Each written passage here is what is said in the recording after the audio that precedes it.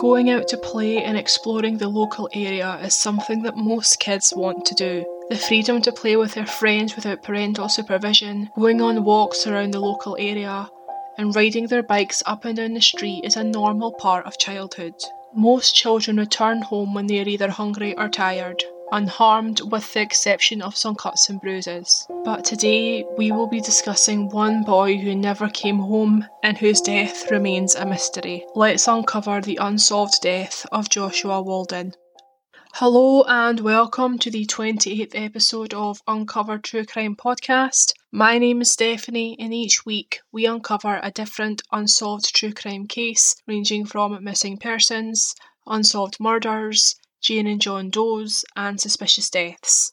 You can listen to the podcast on Stitcher, Apple Podcasts, Spotify and other podcast streaming apps, as well as on YouTube by searching Uncover True Crime. You can follow the podcast on Twitter at uncover_pod and on Instagram at Uncover True Crime Pod. But without any further ado, let's uncover the unsolved death of Joshua Walden.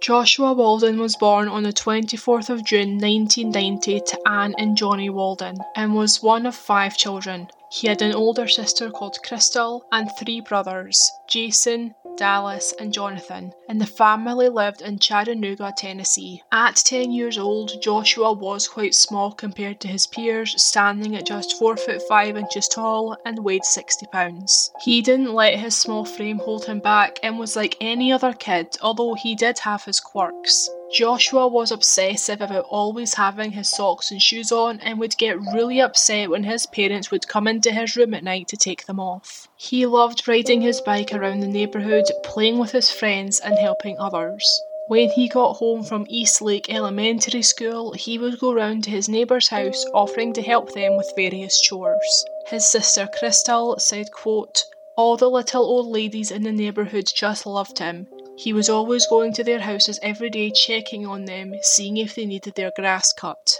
Unquote. Jonathan had a very special bond with his sister Crystal, who cared for him and looked after him throughout his childhood. She said, quote, "I remember looking at him more like my son than my brother, because I did everything for him. I remember when he came home from the hospital, getting him dressed, changing diapers and giving him bottles. I don't know, he was always a special person to me. All of my brothers are special, but him, he was just my baby." Unquote. In late 2000, Crystal had her own baby and Joshua was very excited about becoming an uncle. Crystal spoke to the media about this, saying, quote, "He was excited. He was super excited around that time, especially because he was going to be an uncle. I was having my first child. He was so excited. He would say, 'I can't wait till he gets here.'" While he did get to meet his nephew, Joshua didn't get to spend a lot of time with him, as he died just a few weeks after his nephew was born. On the 8th of December 2000, Joshua was riding his dull red bike around the neighbourhood, and it was just like any other day. He was seen around 5 p.m. on the 4500 block of 14th Avenue, which was pretty close to his house. When Joshua didn't come home that night, his family became very concerned and they phoned the police just after midnight on Saturday the 9th. The police started looking for Joshua, but it wouldn't ultimately be them who would find him.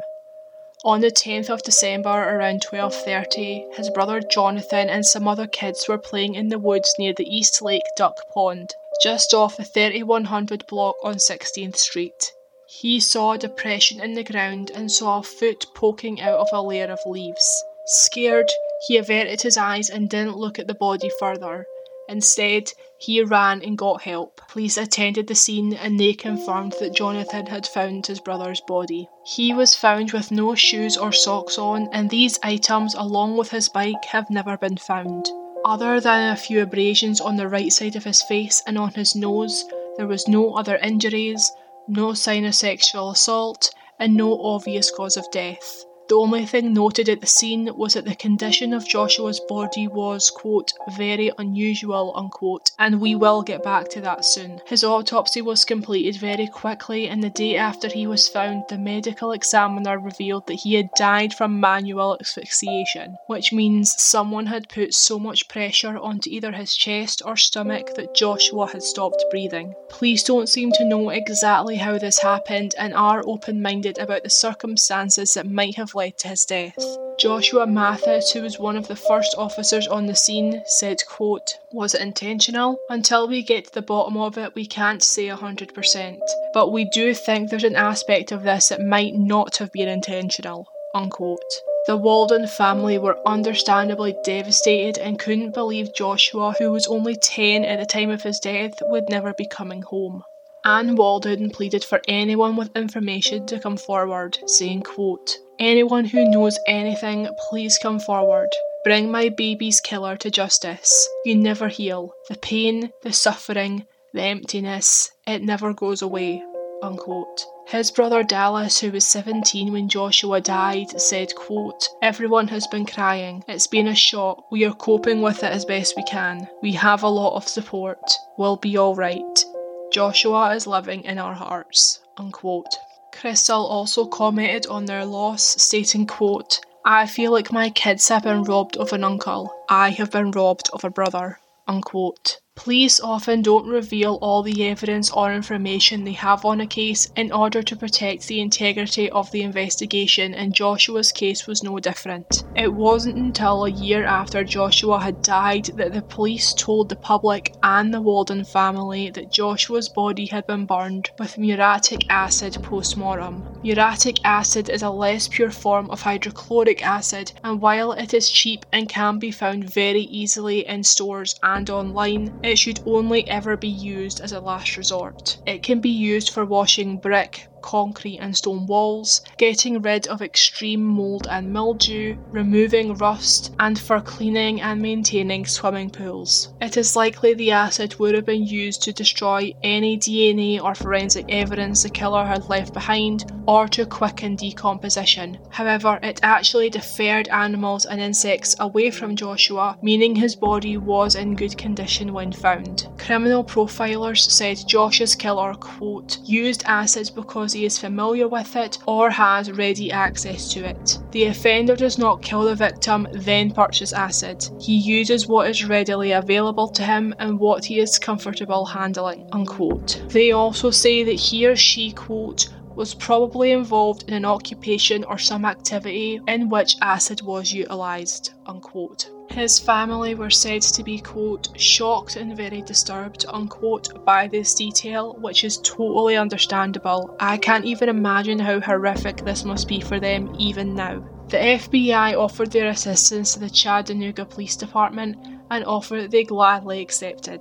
The FBI wrote a report on Josh's killer, and it reads in part, quote, "The significant feature is the choice of the immediate neighbourhood as the body disposal site. Research has shown that when operating under severe stress, individuals revert back to the familiar. In other words, the offender was comfortable in the neighbourhood, thus that the offender lives or has spent considerable time in the neighbourhood. The offender in this case lived or had lived a considerable amount of time in the East Lake neighbourhood and was very familiar with the neighbourhood. The offender probably experienced lifestyle changes such as moving his residence, changing jobs, altering his appearance, trading vehicles, and even his marital status could have changed before or after the criminal act. The analysis strongly suggested that law enforcement probably had contact already with the offender during the course of the investigation," unquote.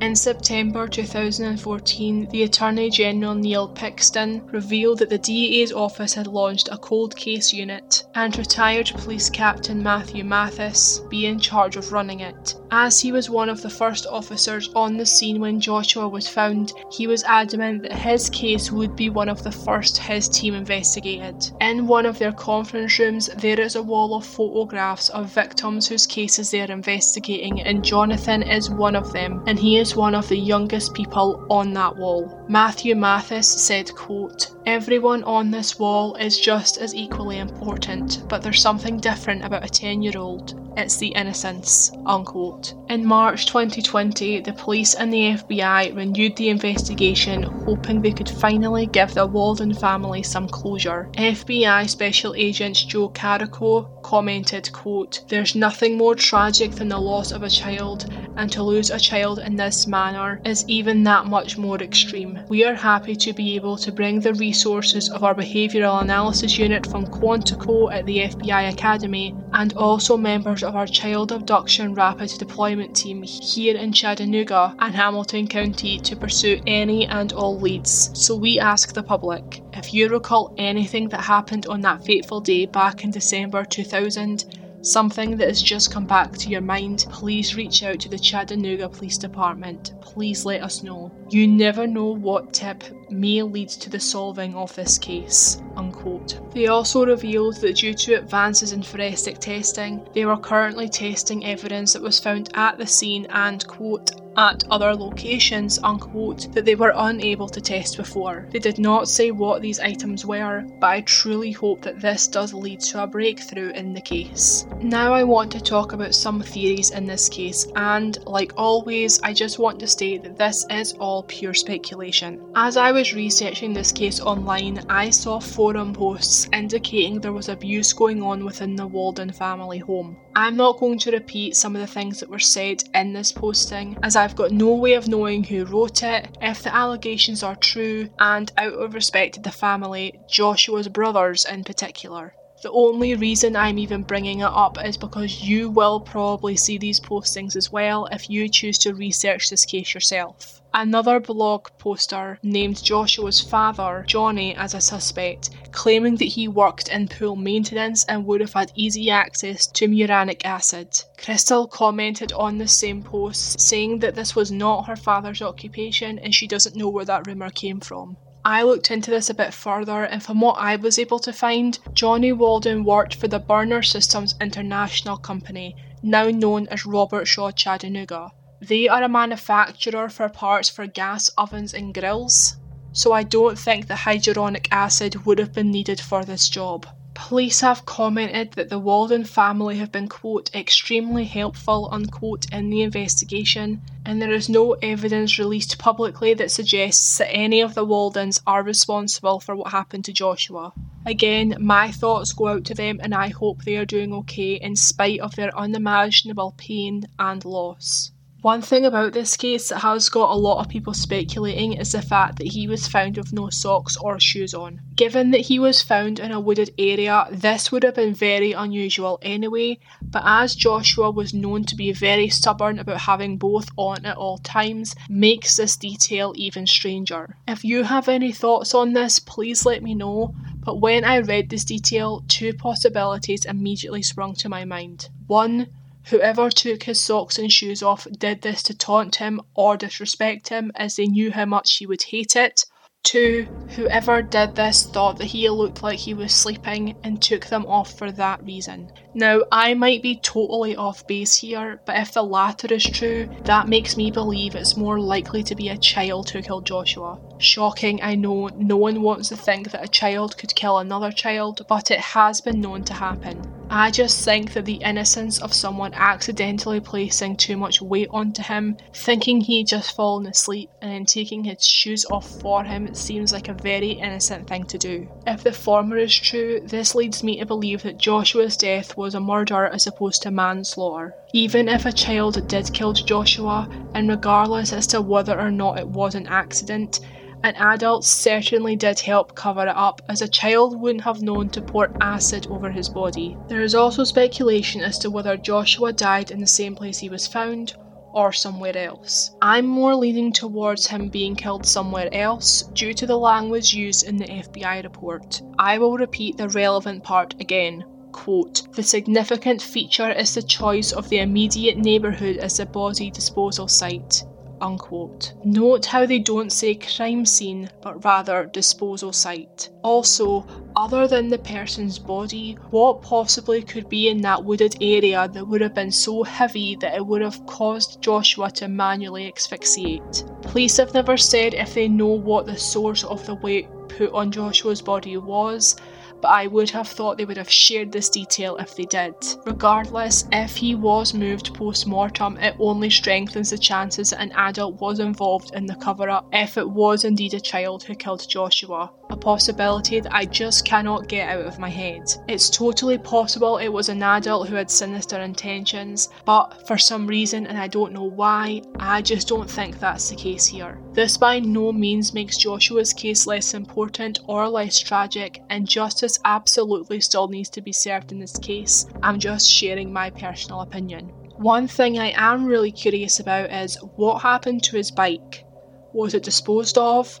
Did somebody paint or modify it so it could be passed off as being someone else's bike? I really hope that one day his bike is found and that it holds some clues as to what happened to Joshua. Now I want to talk about a post I saw on Reddit from a user called Sweet by Sugar, who shared their theory about what possibly led up to Joshua's death. Quote, "My immediate thought was that could it be someone who offered to paint / seal / polish / whatever his bike. I figure an auto mechanic shop would have the type of paints or sealants etc. that would work on a bike. Continuing with that theory, it would be possible for a piece of heavy equipment to perhaps dislodge, leaving him stuck and unable to get out or breathe. Of course, it could be something more sinister and deliberate. I just feel like bikes and cars would use similar paints and products, so that could provide an answer about if he was lured away / how someone would manage that. It would mean that person would have access to hydrochloric acid. But of course, I am no expert." Unquote. I think this is a very plausible theory and would indeed account for his injuries and the presence of the acid. I can't exactly remember where I read this, but apparently Joshua's bike had a flat tyre that day, so he was pushing it around as opposed to riding it. It is very possible he went to a local garage looking for help to fix his tyre, that there was an awful accident, and whoever was present panicked, used the acid to destroy DNA and other physical evidence, then dumped his body in the woods. If this isn't what happened and his death came around another way, there is still a possibility that this is an accident, something that police do seem to be considering based on the comments made by Matthew Mathis. Manual asphyxiation is a bizarre way to kill someone deliberately, so I think this possibility is very likely. But whoever else was involved has left the Waldens with no answers for almost 30 years. I understand they might have panicked and made an awful decision to cover his death up, but I hope that guilt and some humanity forces them to come forward and admit the truth so his family can finally find some peace. Sadly, there are many members of the Walden family who will never find out the truth about what happened to Joshua. His brother Jason died on the 17th of March 2009, aged just 22 years old. His mother Anne died 2 years later on the 15th of December 2011, and his father Johnny died on the 21st of December 2018. His sister Crystal has gone on to have 5 more children, and while she forgives whoever was involved in her brother's death, she just wants to know why. Quote, "Closure to me would be just to understand why. I'm not mad anymore. I just want to know why my brother, if my brother did something to anyone, why did he deserve to die? I understand stuff happens, accidents happen every day, but no child deserves to die. Be courageous and come forward. Don't be scared of nothing because there is nothing to be scared of." Unquote.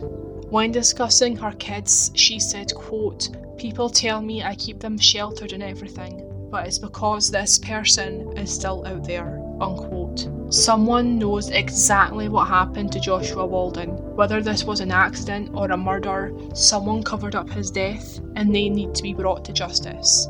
I'm now going to give a very quick recap of the case. Joshua was 10 years old when he was killed on the 8th of December 2000 in Chattanooga, Tennessee. He was last seen at 5 p.m. that day on the 4500 block of 14th Avenue. His body was found near Eastlake Duck Pond, just off the 31st block of 16th Street. He was last seen wearing a red shirt, black jeans, and he was riding a dull red 20-inch bicycle. His bike, socks and shoes have never been found. Police believe his killer lives in Chattanooga, Tennessee, and is particularly familiar with the Eastlake neighbourhood. He or she probably has or had a job or hobby that might require the use of muriatic acid, and they probably went through some significant life change just before or just after Joshua's death. If you have any information on Joshua's death or the circumstances surrounding it, please call the DA's Cold Case Unit on 423-209-7470, or you can send them an email. The email address is coldcases@hcdatn.org.